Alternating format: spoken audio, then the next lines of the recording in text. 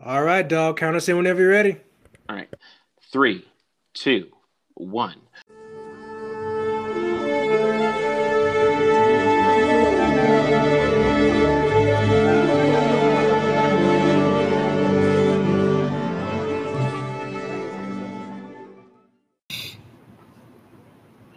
My fellow Americans, it is time that we put aside our differences and embrace one another as neighbor and friend. Let us take the example of the Cal Park Bros, who can talk about being vaccinated or not being vaccinated, have heated discussions, and still be friends after 30 years. They've even had the same petty discussions of whose baseball team is better, the Chicago Cubs or the Chicago White Sox, when in reality it's the St. Louis Cardinals, but that's a different story. But, anyways, my fellow Americans, we need to embrace the Cal Park Bros. Listen to them, like them, love them, share them. Because if they can get along and talk about these difficult topics, can't we all? I remember a line by a famous person once: everybody love everybody. And I love the Cal Park Bros. And I endorse this podcast.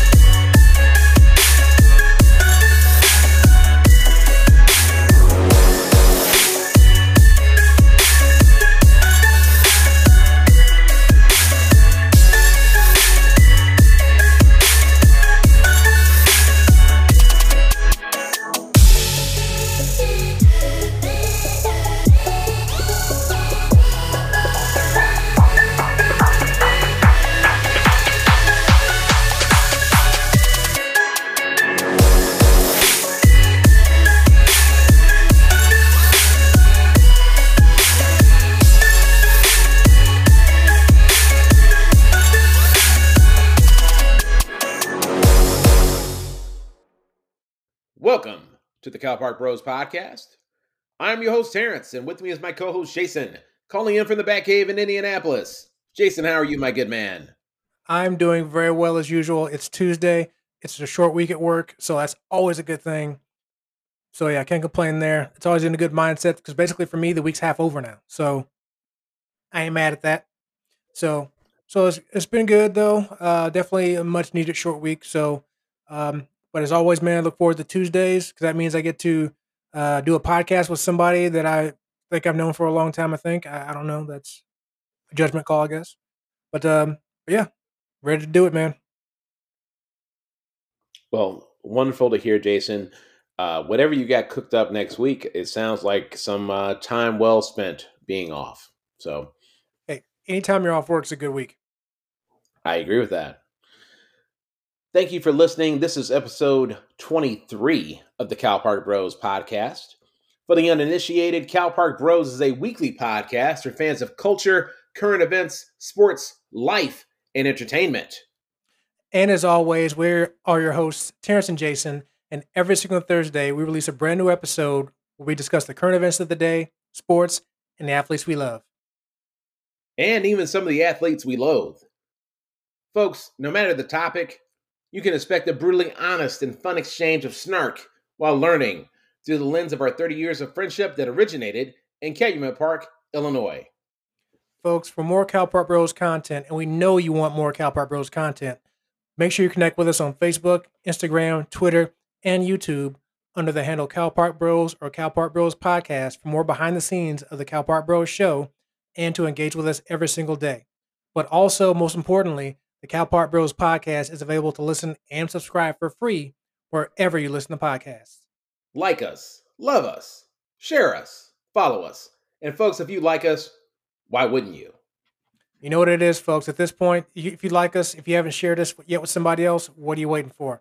If you want to stay a member of the Cal Park Bros Nerds crew and the Cal Park Bros Stalker crew, that's what you got to do. Like us, love us, share us, and follow us. Live it. Love it. Do it. Cal Park Bros, baby. Live it. I like that. It's a lifestyle. Is that another hashtag for us? It might be. It might be. We got to tinker with that a little bit, though. I'm not sure if that's ready for Gen Pop. We can do it. We can do it. Well, Jason, thank you again for another wonderful week to share our segments and our witticisms with the world. The first segment, we're going to be talking about the fact that Sears Roebuck, as we knew and loved it as children and as young adults, is no more. Apparently, the Sears enterprise has closed its last store in the home state of Illinois in Woodfield Mall, which is Schaumburg, for those scoring at home, folks. Jason, when you and I were discussing this earlier this week, you didn't even know that Sears was still open at all. Oh, there's a few things. Yeah, I didn't know they had actual still department stores. Still, there's a few there was a few Sears outlet stores here in Indy, which even the ones I knew about are actually now closed now. So it's kind of funny. But yeah, I didn't know they had any large department stores anymore because what I know Sears as is being that department store inside of a mall. And even though we don't go to malls as much as we used to anymore, every mall you go to now, they have other big name department stores like Von Maur, which I know you're familiar with that, or you might still find some pennies around maybe, or whatever it may be, but it's not Sears. So yeah, didn't know they still had any department stores open. Didn't know that Illinois was a home state. Didn't know that. Makes sense though, given the Sears Tower, even though it's not called that anymore. You know, Willis. But yeah, it's surprising that they're still open, and a little bit not sad to see that they're leaving Illinois or closing this last department store. Um, but it kind of gives you that walk down memory lane, knowing that this thing you used to know is now no longer going to be around at some point. So yeah. Yeah. So I'm going to reference the CNN Business article that I saw earlier this week. The Sears department store in Woodfield Mall in Schaumburg, a Chicago suburb, will close on November 14th. The store, as Sears is known, was acquired by a company named Transformco, which acquired Sears Holdings after the company filed for bankruptcy in 2018, and has confirmed its plans to redevelop that property. We intend to reinvigorate and maximize the value of the real estate while enhancing the consumer experience with popular retailers that fit the regional draw of Woodfield Mall, says Scott Carr, president of real estate for Transformco. Transformco said the company is focused on growing Sears.com and the Sears Home Services business. Sears will still have a presence in Illinois, by the way, Jason. There are 11 Sears hometown stores in the state, operating primarily in small towns by independent dealers or franchisees of Transformco affiliates. The stores are typically between 6,000 and 8,000 square feet, far smaller than Sears department stores, which were more than 100,000 square feet, and sell mainly hard goods and appliances. Transformco's strategy is to operate more stores like the hometown Sears. Now, since, Jason, we've talked a lot about how retail has changed, we should probably talk about where Sears is, even though they're no longer in Illinois. There are currently 300 Sears and Kmart stores still open in the United States, down from nearly 700 in October 2018, when Sears declared bankruptcy. At its peak, the company operated more than 3,000 stores. So I feel like a lot of this probably was accelerated by COVID. And I'm looking in this article, it's this guy is an analyst. I shouldn't assume it's a guy. It could very well be a gal, or it could be a they. Reshmi Basu, an analyst with DebtWire, an expert in retail bankruptcies. I was surprised it wasn't liquidated already. Sounds like something you'd say. Something I'd say? Yeah. I mean, it literally sounds like you were surprised that they were still in existence. So this analyst with Debtwire is effectively saying, well, I'm surprised that they weren't already liquidated. They were surprised, it sounds like, that they weren't already there pre-COVID. Well, yeah. I mean, also as you're saying that, thinking about their connection with Kmart, since Kmart bought them, I believe 2005 actually. I was thinking the same thing with them because I haven't seen a Kmart in a while. I think every Kmart I've known of has closed, whether it be here in Indy, Chicago, Alton, Missouri, wherever. So that combined with not seeing those anymore, yeah, I didn't think either one of them were around. So seeing this news article again about the last store in Illinois, and even just hearing that there's still 300 stores, uh, which I'd be very. We can always look it up, but I'd be very curious to know where those stores are. I know they said they're like in small towns.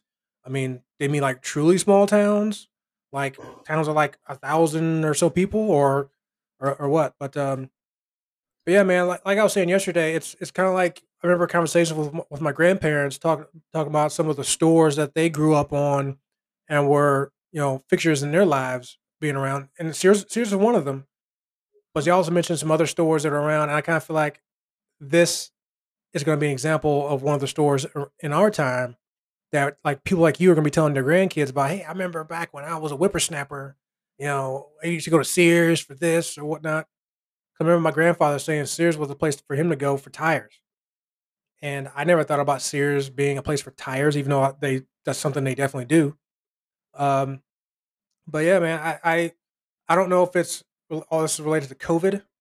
Um, I mean, obviously the decline's not. He's gonna, as far as their decline wasn't because of COVID. Maybe their growth in the online services they offer maybe helped, but I have to imagine even that growth for them is going to be stunted if it grows at all.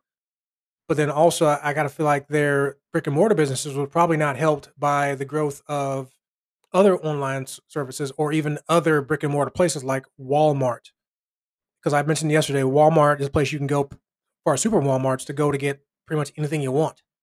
I mean, I know you mentioned Craftsman Tools, but that's more of a specific brand. Walmart may or may not have that, which I think they do. Um, which I know you mentioned that maybe Walmart.com, which still is to the point as to why you might not go to Sears.com and get it because you can just get it from Walmart with the other stuff you're buying. Um, but then you combine that with Amazon being the $1 trillion company that they are, um, what has to be factored into this when it comes to any online business because just the amount of growth, according to Bloomberg, the growth that Amazon has seen between 2015 and 2021 this year. I mean, they've almost doubled their value since then, and their value was already in the billions at that point. I think like $800 billion. I think I saw on a BBC article. So they doubled that. So yeah, it's no surprise. I mean, for things like Sears and Penny's, just the decline of people shopping at malls in general, uh, other popular brick and mortar places to shop, and then just online businesses are just as far as like Amazon and Walmart, they're probably dominating both spectrums of that. And the fact that you can get your Amazon stuff, you can pick it up from any Whole Foods near you if you don't want to pick it up at your house. Yeah, it's probably gonna be hard for any stalwart that we knew as a kid to survive, just because whenever it comes to online shopping or even you know brick and mortar shopping, certain places are just known places to go. It's either this place or that place, and that's pretty much where people will go. So Yeah. I know it's a knock on Walmart, but it is what it is. Yeah. I think that there's definitely a secondary conversation to be had, not for today, but about some of these brick and mortar businesses like Kohl's, for example, that have effectively said, hey, we will work with an entity like Amazon if it means that we actually get to survive. Are you seeing an article about that recently? That I them mean, saying that? no. I mean, it's not an article. I walk my black ass into a Kohl's and I return something to Amazon. I don't need an article for that. That's firsthand experience, my dog. There we So go. We'll take that firsthand experience. We'll take it. yeah, Appreciate that. no. Christy or me, we ordered something off of Amazon. It was like, that didn't work. And from my perspective, it was simply just easier That's another thing too. If it's just easy for me to conduct business, I'm more likely to buy stuff from you. I'm also more likely to buy from an affiliate. I mean, affiliate conversions is a big deal too. It's like, yeah, maybe you don't buy from that company, but you buy from a company that is cool with this other company because you guys actually have a proper handoff in terms of the baton if I need something. It seems like Sears kind of missed that boat. I mean, even in the CNN article we're referencing here, it even talks about the fact that Eddie Lampert, the CEO, literally got sued because it seemed like he undermined Sears' ability to ever compete in this landscape by every imaginable metric. So that's a very nuanced discussion. I'm just telling you that's what critics have said because he's a hedge fund guy. And a hedge fund guy typically is going to bean count you to death and pick the bones so there's nothing left, which would explain why Sears has had to sell off everything that actually made it Sears. I mean, the fact that you can get Craftsman. I can walk into a Lowe's and buy Craftsman stuff. There used to be, no, if I wanted the Craftsman stuff and I wanted the good shit, I had to walk my ass into a Sears to get it. You know, that's where I knew Sears from, was big into appliances and your home and garden stuff. And really, it just seems like, for Amazon is going to be the easy. Oh, well, they weren't able to compete in that landscape because of Amazon. Forget that. They're getting their ass kicked by Home Depot, for crying out loud. There's more competitors, and it seems like, it's unfortunate because, one, it's a great Illinois story and it's a great retail story. But it almost feels like the more we learn about it, the more it's like, well, of course it happened like this because of the players involved and the politics involved. But it's probably for a different segment. What I really want to talk about is what Sears meant to us as kids. I mean, my dad bought more shit from Sears for our household than I care to count. So, yeah, Craftsman being one of the brands that just stands out to me. And then I think that's why I probably hold that brand in such high regard today as a man, is because of how much stuff I saw with the Craftsman label on it as a kid.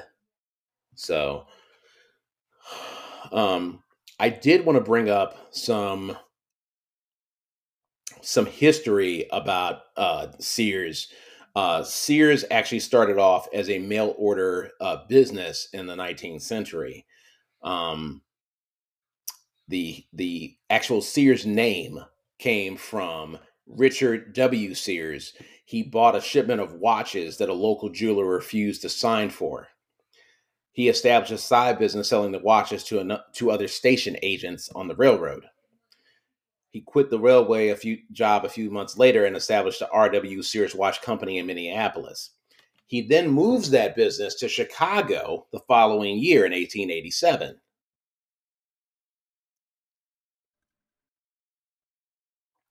And an ad he had placed in a Chicago newspaper brought watchmaker Alva C. Roebuck into the business. And by 1893, the successful partnership officially became Sears, Roebuck and Company.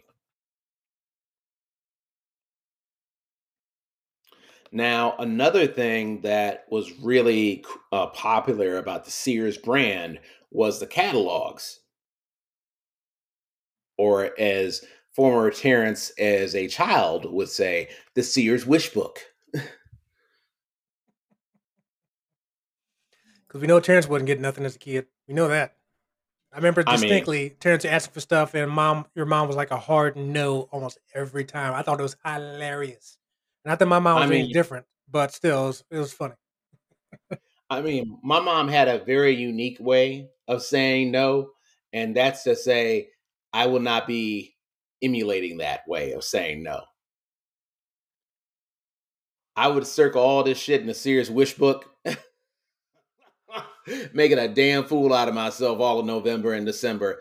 Come December 25th, ain't a damn thing under that tree from that catalog. I'm sure you had nice versions of stuff not from Sears though. So Yes, I did. All the shit underneath that tree was like, "Oh, we in the clothing section." So I bring this up because this was really innovative because not only, I talk about the wish book, but also they took advantage of you could actually order a home via the Sears home catalog. So between 1908 and 1940, Sears sold 70,000 to 75,000 prefab kit homes by mail order. And because those materials were mass produced, consumers could purchase a small bungalow for as little as $450. Of course, that's $450 in that time money, not $450 today money. that was baller money back then, bro. Yeah, you hashtag balling on a budget. So, but yeah, Sears is part of our lexicon. I mean, for Christ's sake, one of the coolest skyscrapers of all time, the Sears Tower. I'm never going to call it the Willis Tower. It's always going to be the Sears Tower to me. So while Sears has met, I don't even want to call it an untimely demise, but it feels like in a weird way, a very slow death.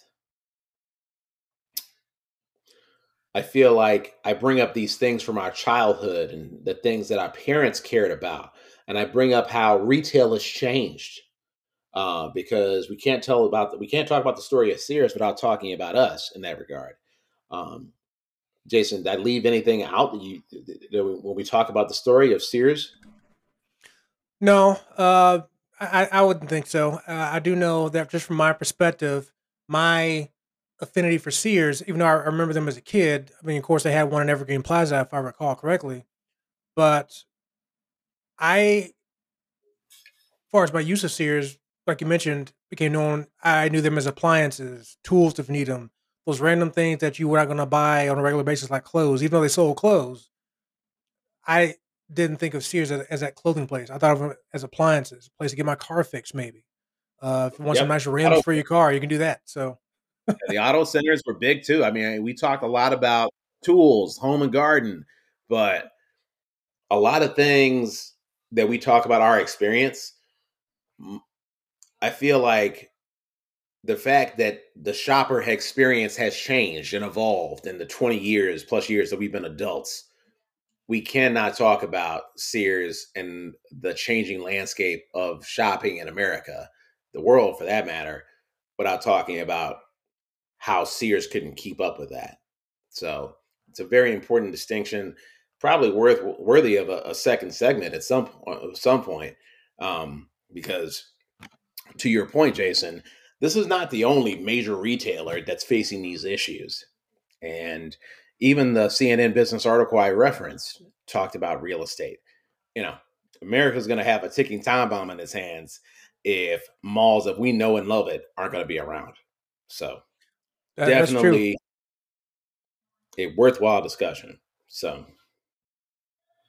For sure, man. Definitely, it's a lot of things. Because malls, I don't want to go too deep into it because I know we're going to say that for next episode. But I think that is a thing that is going to hurt a lot of businesses because people aren't coming to my brick and mortar shop because they can buy stuff online either from me, either from that same store. Then what's going to be the point to keeping the brick and mortar place? Um, I can't think of stores in the mall that's local to me, but if I can just go online and buy from there, people are going to start doing that. Some of which, like you mentioned, the pandemic, it's going to be because of that. People don't want to necessarily get out because they might not want to have to put on a mask. Or they don't want to just get dressed, because they're already used from working from home already. So it's like, you know what? I had this long day. I'm already in my pajamas. I don't feel like taking them off. Let me just go buy this, there, whatnot. And that's going to become the routine even after the pandemic's over. And even if you're, going back to the office at some point, you're still going to be used to buying stuff online. There's going to be a lot of people also who never go back to the office. Their job went fully remote, or they found a fully remote job. So right. that's going to lean itself even to any more not going shopping anywhere. Because when you do want to get out at that point, it's probably not going to be to go shopping. it's probably gonna be more to hang out with your friends, people you know, so you can see that face-to-face interaction, not necessarily sticking your head in a cashier's face trying to buy some clothes off of them. Um, Yeah. so yeah, Yeah. There's also a worthwhile discussion. Some of us hate shopping, like as a general task, even if it's stuff for just you hate doing it. And, you know, for some folks, retail therapy is therapy. And for some folks, retail therapy is literally hell on earth. And I think that is also worthy of further discussion at some point. But I digress. yeah. That concludes our segment on Sears as an enterprise. Um, and coming up next on CalPAR Bros, we're going to be talking about the fallout from some more of these Capitol rioters, supporters, in light of the fact that some of them are going to be actually doing some jail time. Coming up next on CalPAR Bros.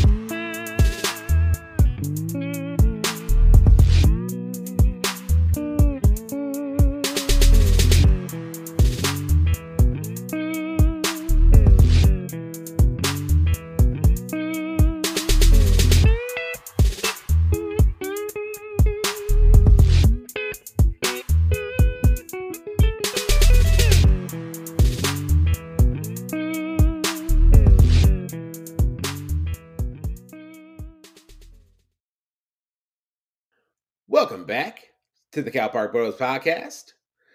Jason and I are fresh off discussing the recent news that Sears is closing its last store in its home state of Illinois. Shout out to Rootfield Mall. In this segment, we're going to be talking about the waning support of the Capitol insurrectionists. Jason, do we dare need to even give a recap of this fuckery? Did you just say insurrectionists?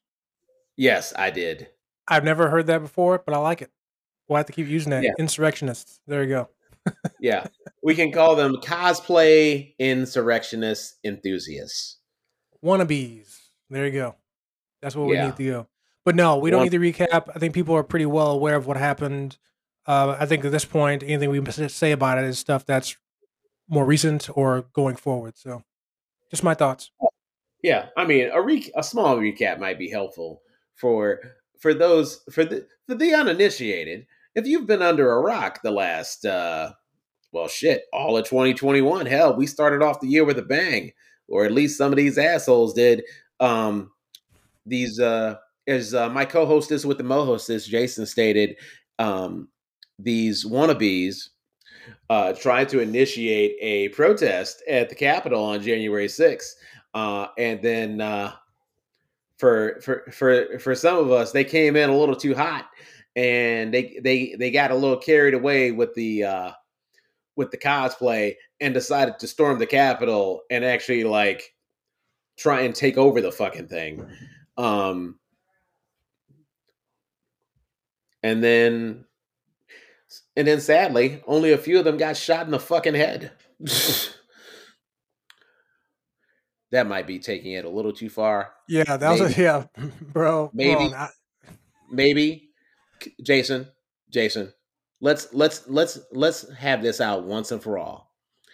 If you or I were to be insane enough to either A, try to jump the White House fence or try to storm the Capitol because we felt that the government was not doing what the government should be doing, do you think you or I would live to tell about it?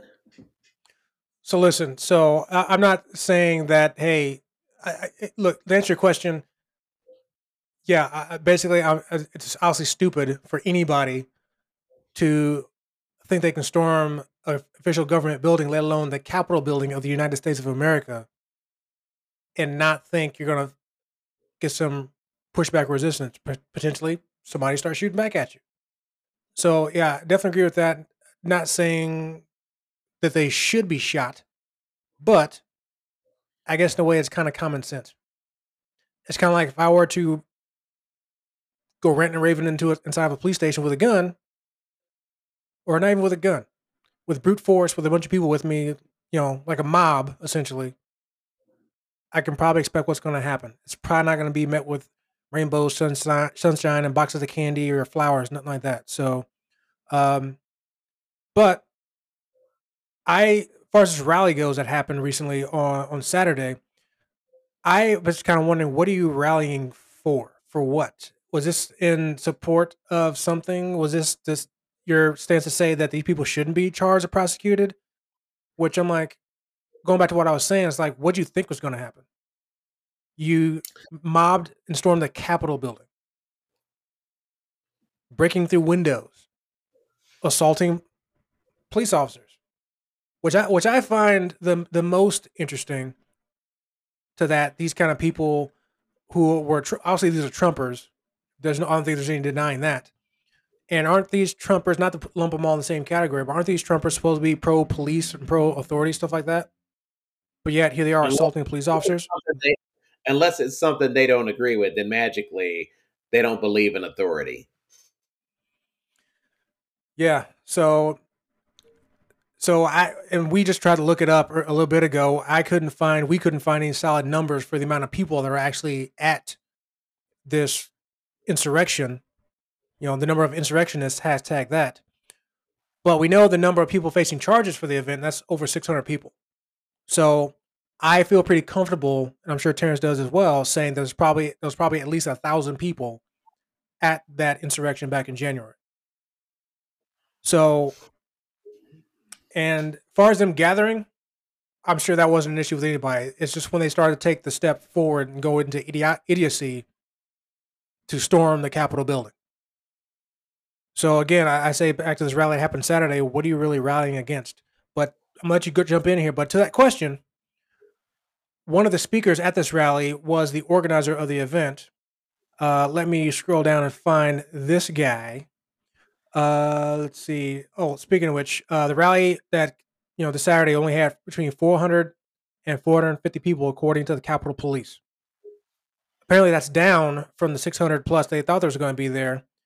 But it's believed that maybe the police presence probably turns people away, because they were ready this time. They were ready. Came out in full force with law enforcement. They're ready to go.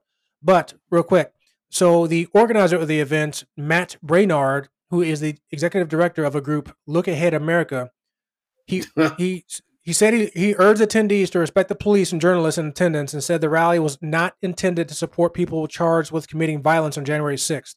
Quotation: "This is about the many people who were there that day who have not been charged with violence, not been accused of assaulting police officers or destroying property, and the disparate treatment they received," Brainerd said. "This is about equal treatment under the law." That's his quote. We can dive into that for sure.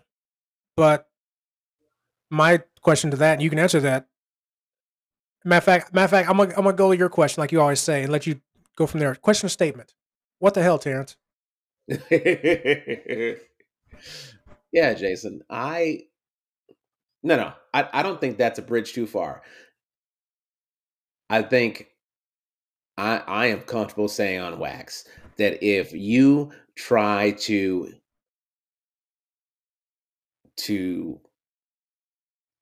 jump over the White House fence, if you try to invade the fucking Capitol building, hell, you could invade the fucking Mayberry Police Department. Fuck around and find out. If they shoot your ass in the head, guess what? You deserved it. I'm sorry. I don't even think that's an extreme reaction. I think that is simply understanding that there are certain things that we cannot do here in these United States of America.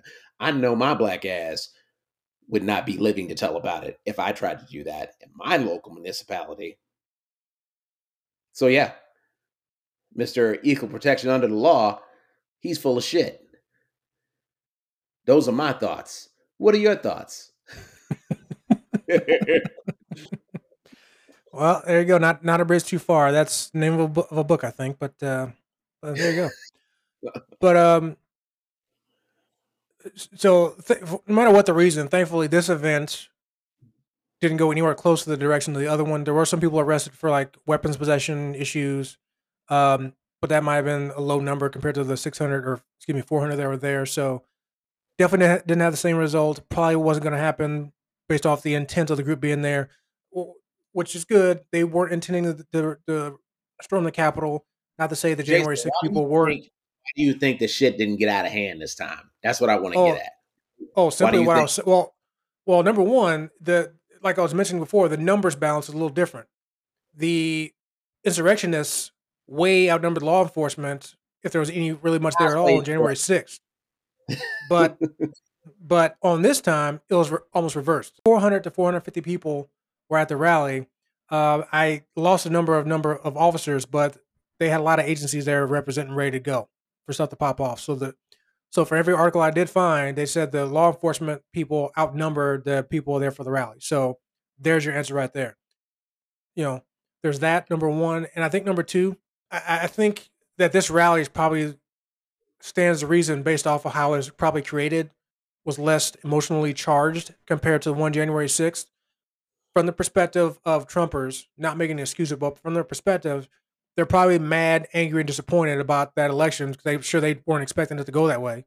And then obviously that their leader will say, their president was charging them up with that little speech he made earlier.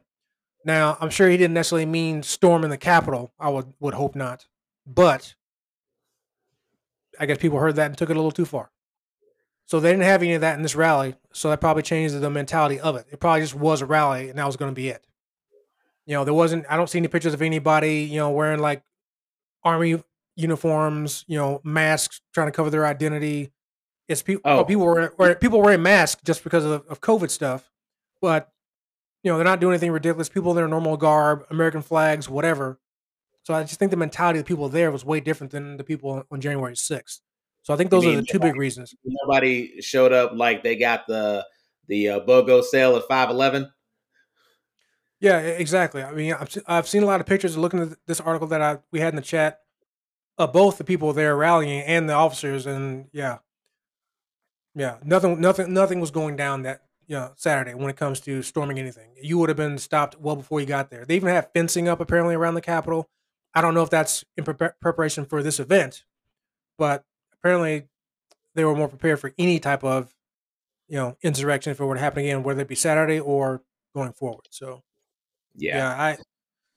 I'd shudder to think anybody's gonna be trying to do that again just based off of this situation, because obviously it is looked at as a stain on America society, and I've heard that said from people on both sides of the ticket, whether you're anti-Trump or for him, that mark, no one wanted to see that, including me and you. But it happened. Obviously, we're moving past it. Hopefully, by the time this current administration's out of the office, it won't be even a thought anymore. It'll be less remembered than 9/11. So. Yeah, that'll just be revisionist history about who actually showed up for that shit in the first place. That is what'll end up happening, where they said, "Oh, well, we always said that president was crazy." No, you didn't. Well, that's the part that's gonna piss me off like a lot. But I also think a good chunk of why. Well, first off, the reason why this rally, in quotations, is much more muted and understated is because, one, a lot of those assholes are facing actual jail time. They know they got to chill the fuck out. Good point. Like, you got people with real fucking jobs that they lost, the fucking contract deals and shit. One CEO in Illinois literally got ousted by his own fucking company. His own company says, "Nah, dog, you can't be the face of the franchise anymore. You are out of pocket because you want to fucking you want to play fucking Rebel on a weekend, whack ass weekend warriors. It's ridiculous. But no, we're saying that it's a stain on America, and it's a stain on America.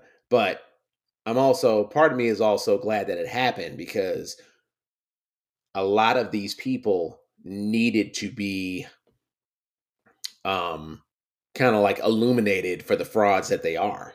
Like they said one thing, they said that they believed in law and order, and then they literally go hundreds, if not thousands of miles to the Capitol to effectively cause chaos. If I don't know, if that's not a hypocrite, I don't know what is. Was Kyle Rittenhouse there too? Well, shit. That's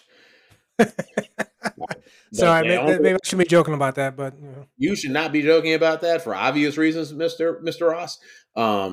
But you know that is why I'm glad that if we're that's really America has to just look at itself in the mirror. And then when I say America, I really mean all of us, right? Because we tell everybody we're the best fucking country out of everyone. But then we have to confront our hypocrisy. If we want to be the exemplary example, then we have to confront ways in which we are not exemplary. That's what we have to do as a nation. So, in ways big and in ways small. So, I've heard people argue against this before when it comes to the thought or idea that America is the best country in the world because they point out its faults, which is valid and true. But that goes into what you're saying, that we have to acknowledge the fact, the ways that we're not the best in the world. Overall, that may be the case. We're not going to play the best in the world Olympics here, to steal a line from you. But yeah, America has its faults. I'll admit that. I'm sure each individual is going to have their idea or opinions about what those faults are. But as long as you acknowledge that they're there, then that's the important part. And that's where change can happen, when you're acknowledging the faults as opposed to denying them just because you don't agree with it. But yeah, I personally think this is a fantastic country.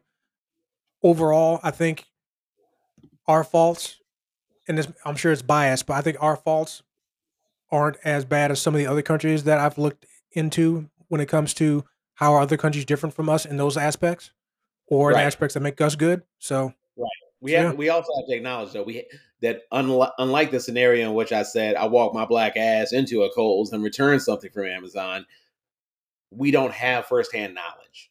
We have to rely on other people's documented experiences there. Whereas Jason and I actually have lived in this country. So what we say is, one, we're telling you what most likely some of our relatives have probably told us, but also what we've experienced firsthand as two black men in America. So I think that's all relevant. Totally. I agree 100%, Jason. Yeah, and that's also why, and I'll see Cowboy Bros is on YouTube, but I also watch that from a personal standpoint as well. And I've found myself getting into watching, I think I've mentioned this before on my personal social media pages, that I find it fascinating to two things. One, see how people in other countries, what their opinions and thoughts are about America, its customs, things that we produce, stuff like that. But vice versa, I've also gotten into finding out perspectives of people who are from America, or actually even some other country, and how they are living in another country. What's it like by comparison? I actually came upon a series of videos talking about Americans who live in, certain Asian countries and what's the difference there, living there compared to here. And obviously they mentioned the benefits of it compared to here, which sound fantastic. So in some cases, cost of living to still live in certain great areas. But then they mentioned the drawbacks, and it's like, oh, well, in that same aspect, I thought we had it bad here in America, but it's even worse there.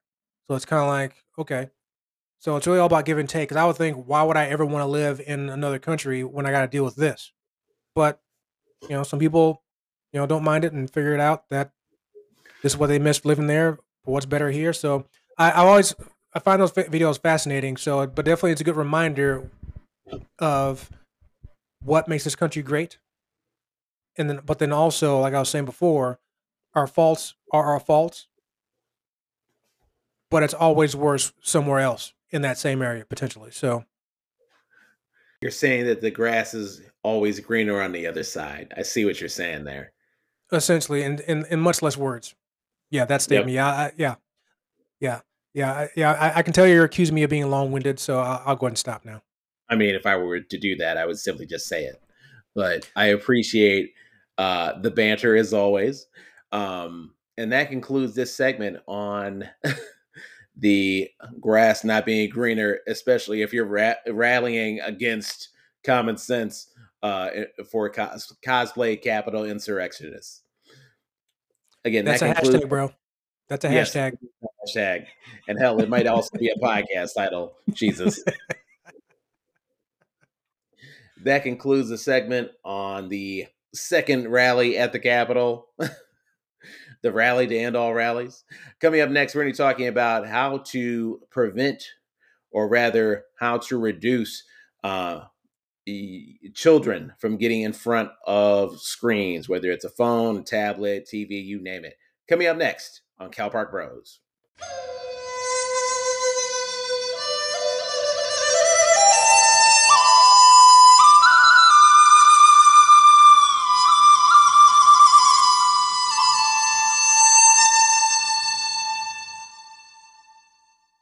Okay, I'm gonna need you to repeat that line. Cosplay what? Cosplay insurrectionist enthusiast. Boom. That's our episode title for 23. Boom. Cosplay insurrection enthusiasts. Boom. Done. Save. Updated. It's a thing. It's happening.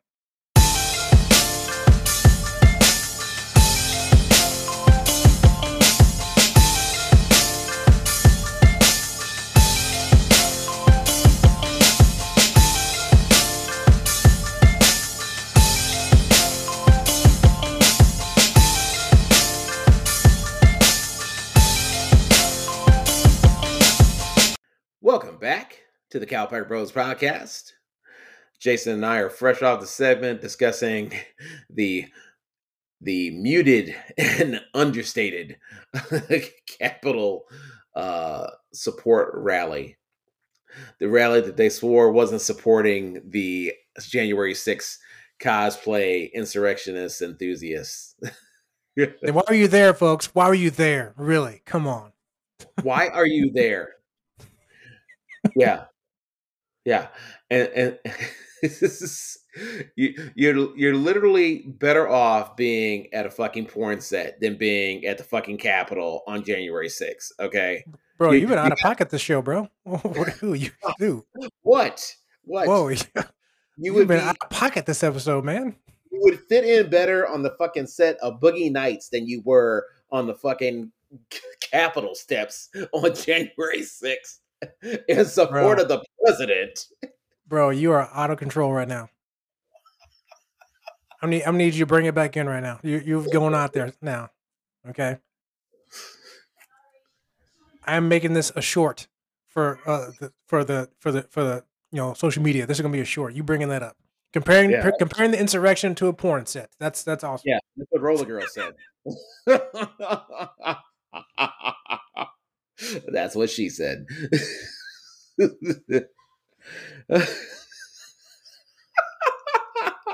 Folks, just in case you don't know, Terrence is referencing the movie called Boogie Nights starring Mark Wahlberg and I believe Heather Graham, if I remember correctly. So yeah, Heather Graham. If you've never seen the movie,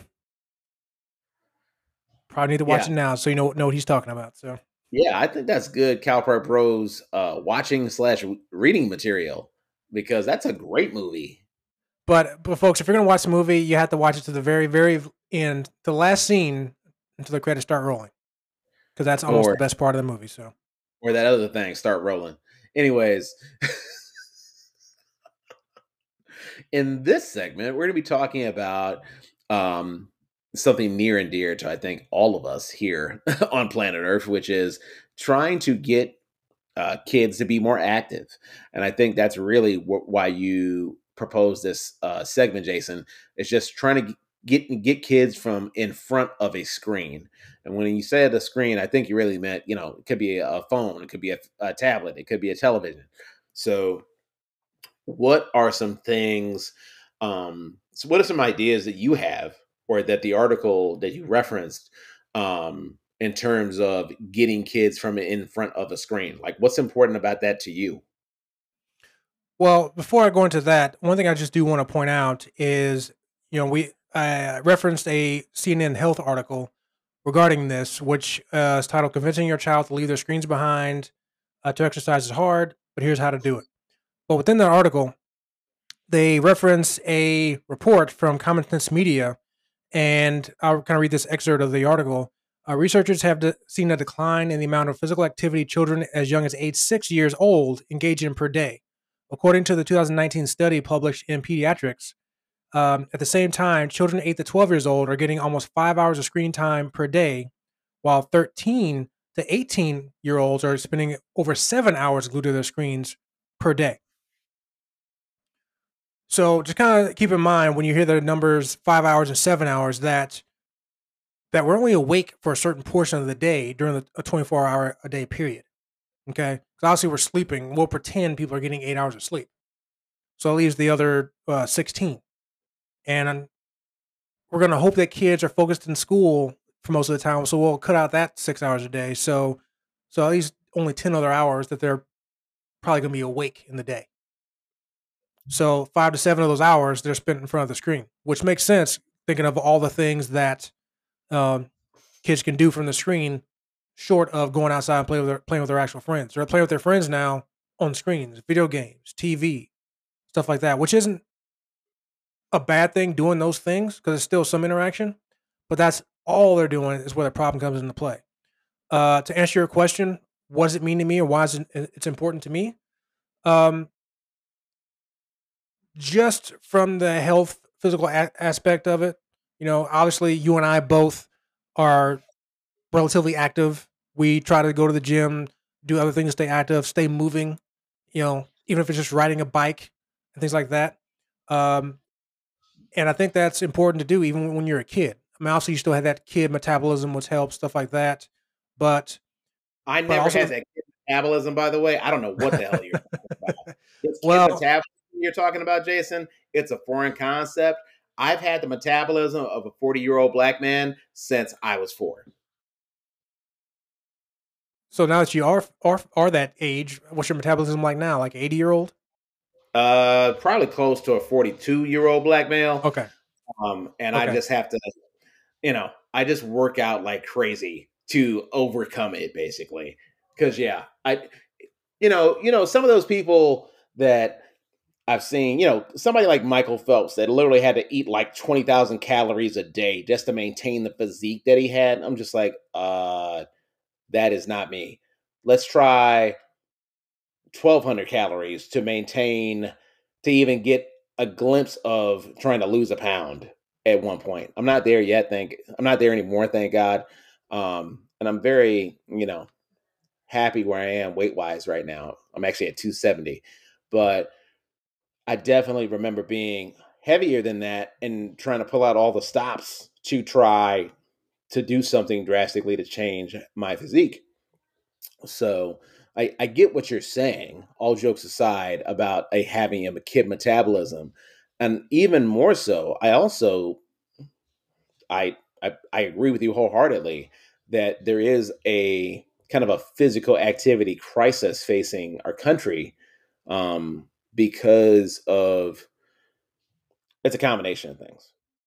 I don't want to blame screen. I don't want to blame phones or televisions, because we've been down that road before. Like it's so, to me, it's intellectually lazy to propose that, because for a lot of people, for example, on social media, on Instagram, on TikTok, these social media avenues They came up with the term influencer. Why? Because you had people that actually worked out all the fucking time and they turned it into a lifestyle. They literally turned it into a fucking job. So for me, blaming screen time I'm going to be conflicted about that because yeah, that might be part of the story, but it's not the entire story. And I feel like there needs to be more focus, especially from, the article referencing Common Sense Media, where, okay, it's kind of like guns don't kill people, people kill people. I'm like, yeah, screens don't tell you when to put that shit down and go outside. Your parents do, or your peers do. And I think for me, that matters more than that will always matter more than what tech is at our disposal, because your parents and your peers will always have more influence. And honestly, I'm of the opinion that they always should, you know? I do know, Terrence.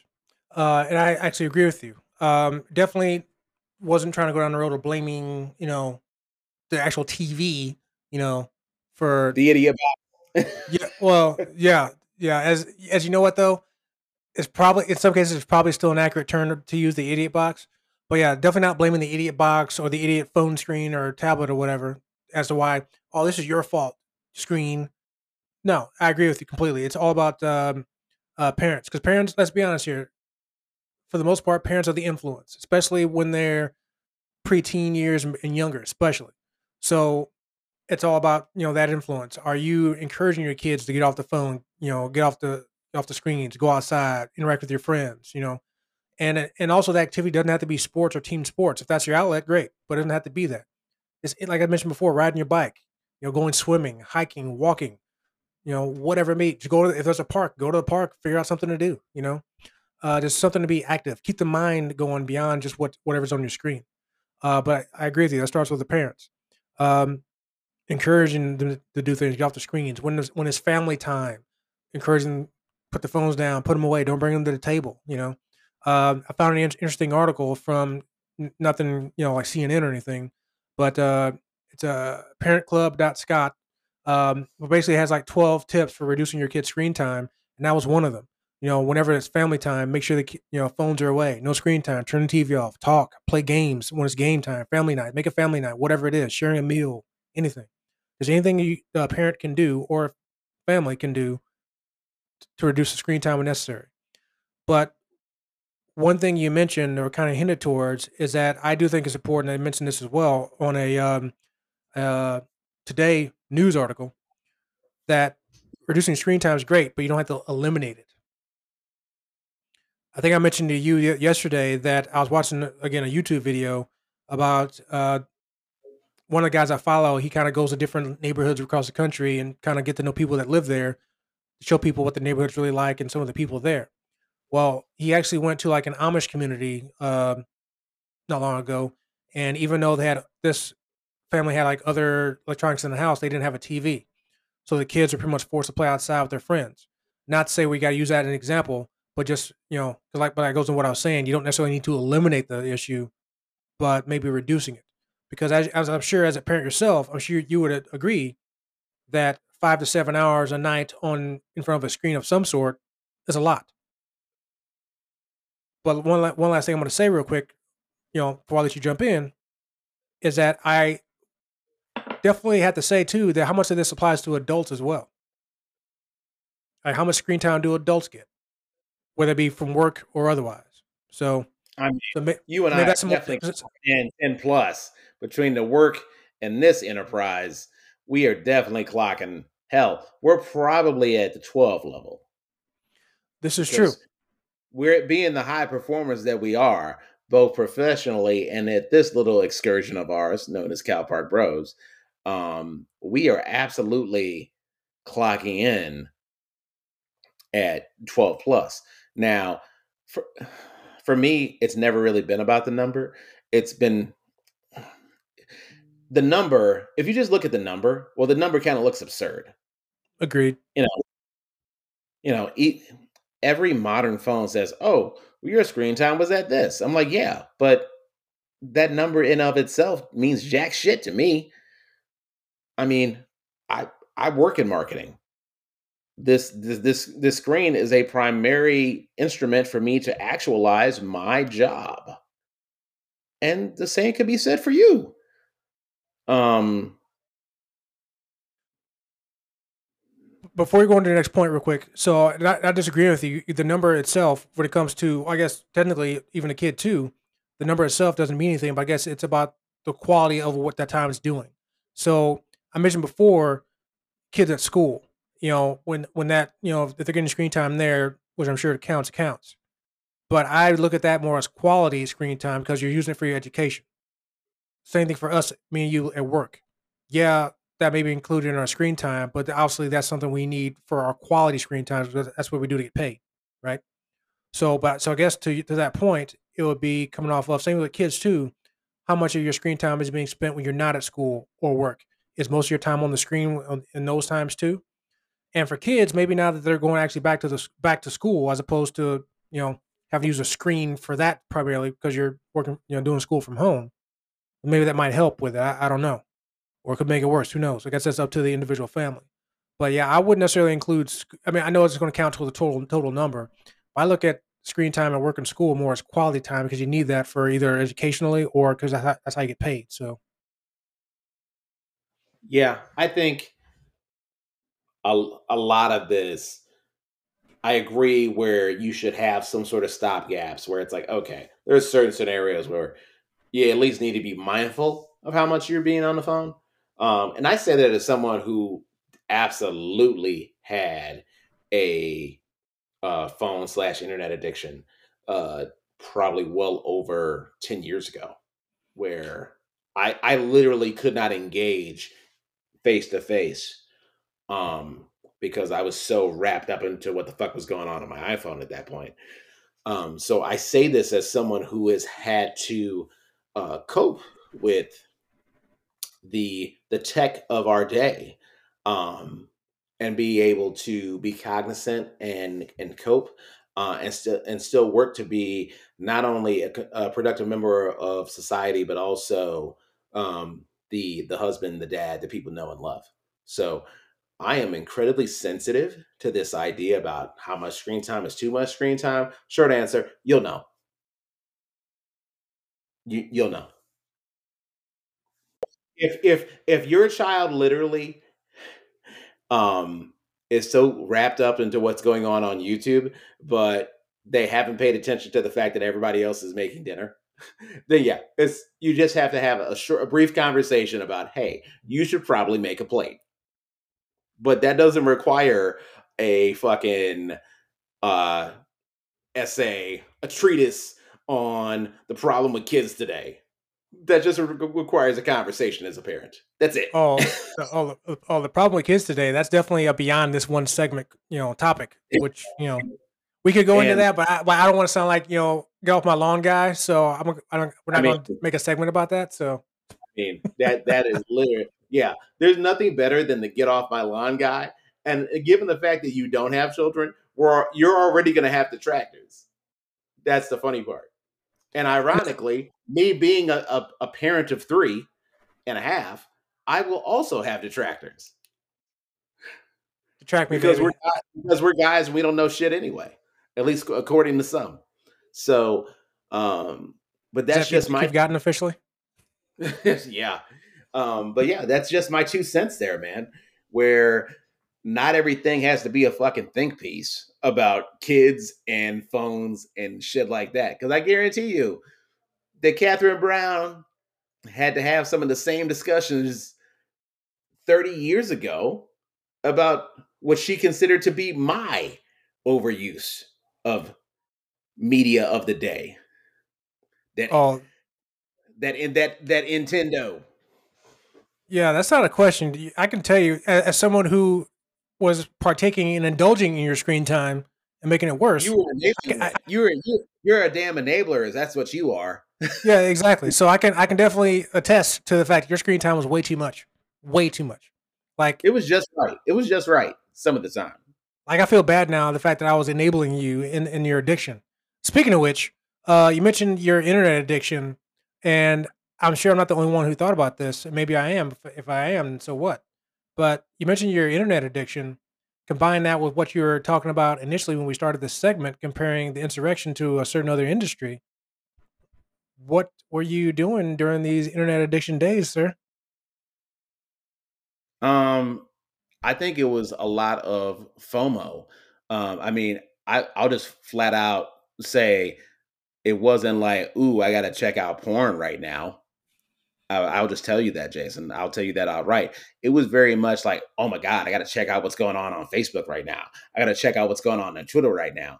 What's going on Black Twitter right now? Hold on, Mom. I got to see what Black Twitter says about this information. What does Ja Rule think about this recent development in Hollywood?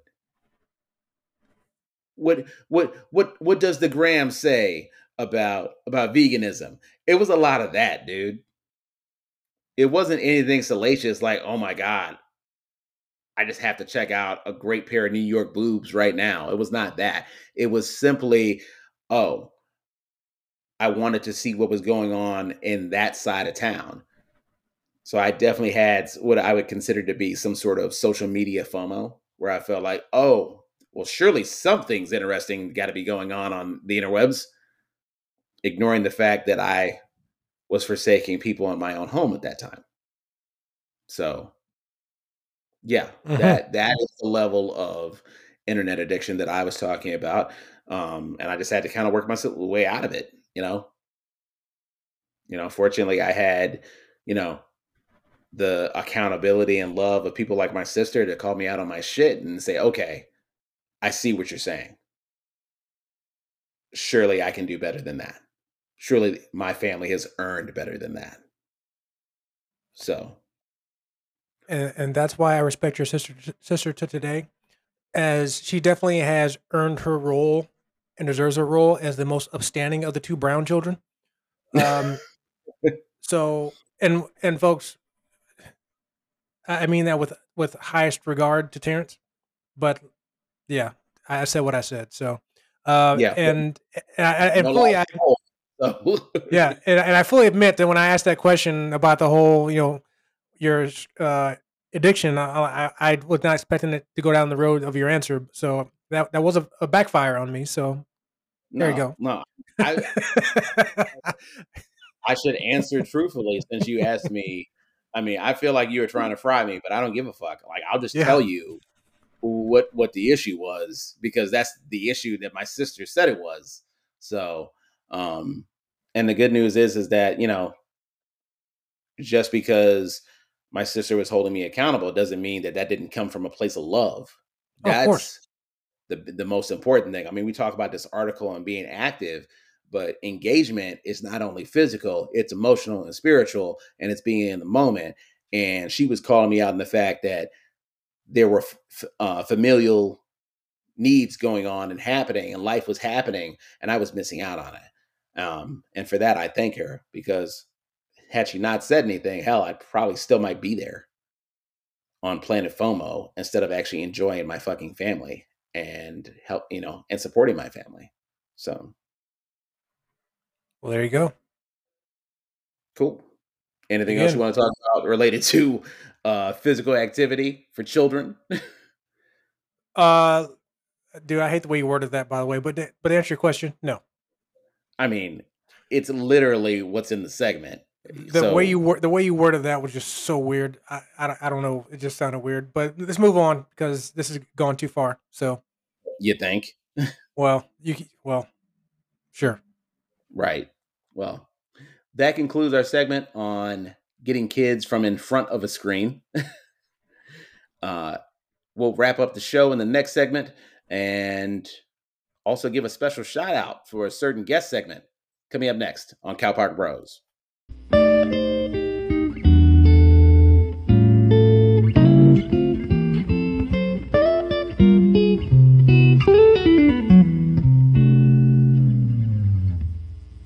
I don't start talking until I see that clock counting.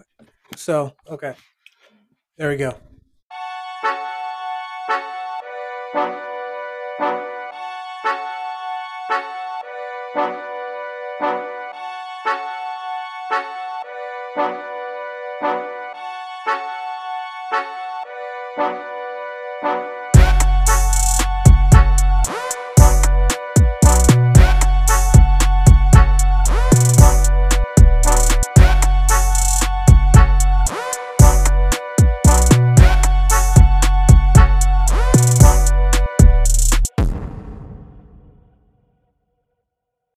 Thank you for listening to the Cal Park Bros podcast with your hosts, Terrence and Jason. If you've enjoyed this episode and you'd like to support the podcast, please share it with others, post about it on social media, or leave us a rating and a review. 5 stars, as always, are appreciated. You can always send the show feedback or show topics at calparkbros@gmail.com or leave us a voicemail at 405-877-2767. That's 405-877-2767. Bros. Who knows? Your message could end up on a future episode of this here podcast. Jason, you got any final thoughts? Once again, you cracked me up with the whole this here podcast. But yeah, keep being you, bro. Keep being you. But yeah, man. So definitely always good to get another episode in the books. Not because we hate doing it, but because we love doing it. Look at it as a measure of accomplishment that we get another episode in, and this is going to be number 23. So we're moving right along, bro. Moving right along. But yeah, man. So definitely want to. You mentioned at the end of the last segment that I had a little bit of a shout out. And for those of you who may have seen or see me talk about it, I had the chance to do a chat/interview with somebody that I follow. They follow me on Instagram, and it was really cool. It was the first time I've ever done like a IG live interview or chat with anybody. So that was a pretty cool experience. So hope to do it again at some point. Had a chance to talk about the animal-free lifestyle path that I've gone down, and also talk about the podcast itself. So that was pretty cool as well. But the person I'm referring to, her Instagram handle is Letty Rogu, which is LETYROGU. Definitely go to her page, follow her. She is a self-proclaimed, which is true. When I say self-proclaimed, it's actually true. She is a yoga instructor that specializes in trauma-sensitive yoga. She also helps beginners get started in the yoga practice, but also she offers online donation-based yoga classes. So if you're into the yoga thing, definitely she's a good one to follow. So definitely go to her Instagram page, do that. And again, it's Letty Rogu, LETYROGU. But a couple of other cool things is she lives in Hawaii. So she has fantastic pictures of the beautiful scenery that Hawaii has to offer. And if you love that kind of stuff, definitely she has a lot of that. So follow her for that reason. And also she's pretty cool. So again, shout out to her and thank you her for that opportunity. It was really cool. And yeah, definitely love to do that again with anybody else if they want to do that, or we can do that for somebody else too. So, but again, Letty Rogu, LETYROGU. Get on Instagram and go to that and hit the little like button and follow. But speaking of which, folks, make sure you're doing the same for us at Cal Park Bros, connecting with us. Facebook, Instagram, Twitter, YouTube. Go there, find us, like us, follow us, subscribe. Also, calparkbros@gmail.com. You can go there, submit all your questions, comments, concerns, feedback, topic ideas, all go there. If you want to vocalize those same things, like Terrence said, we have the voicemail set up now, so you can call in, do that, or go to calparkbros.com. There's a message link there. Click on that. Be the same thing. And hey, if it's pretty cool and pretty good, we just might play on the show so you can hear your voice on a podcast. Be an unofficial, sort of, but not really Cal Park Bro, but you'll feel like it. So same thing, sort of. But yeah, so make sure you're doing all that. Well, of course, I got to thank you guys for listening and watching. We see it happening. Keep doing it. Most importantly, though, what we see you've been doing, and keep this up, you've been doing this, and you know what's coming, so say it with me, folks. When it comes to all things Cal Park Bros, make sure you like us, love us, share us, and follow us. Because if you like us, why wouldn't you? Amen to that, Jason. And with that, this is Cal Park Bros signing off. Peace out, y'all.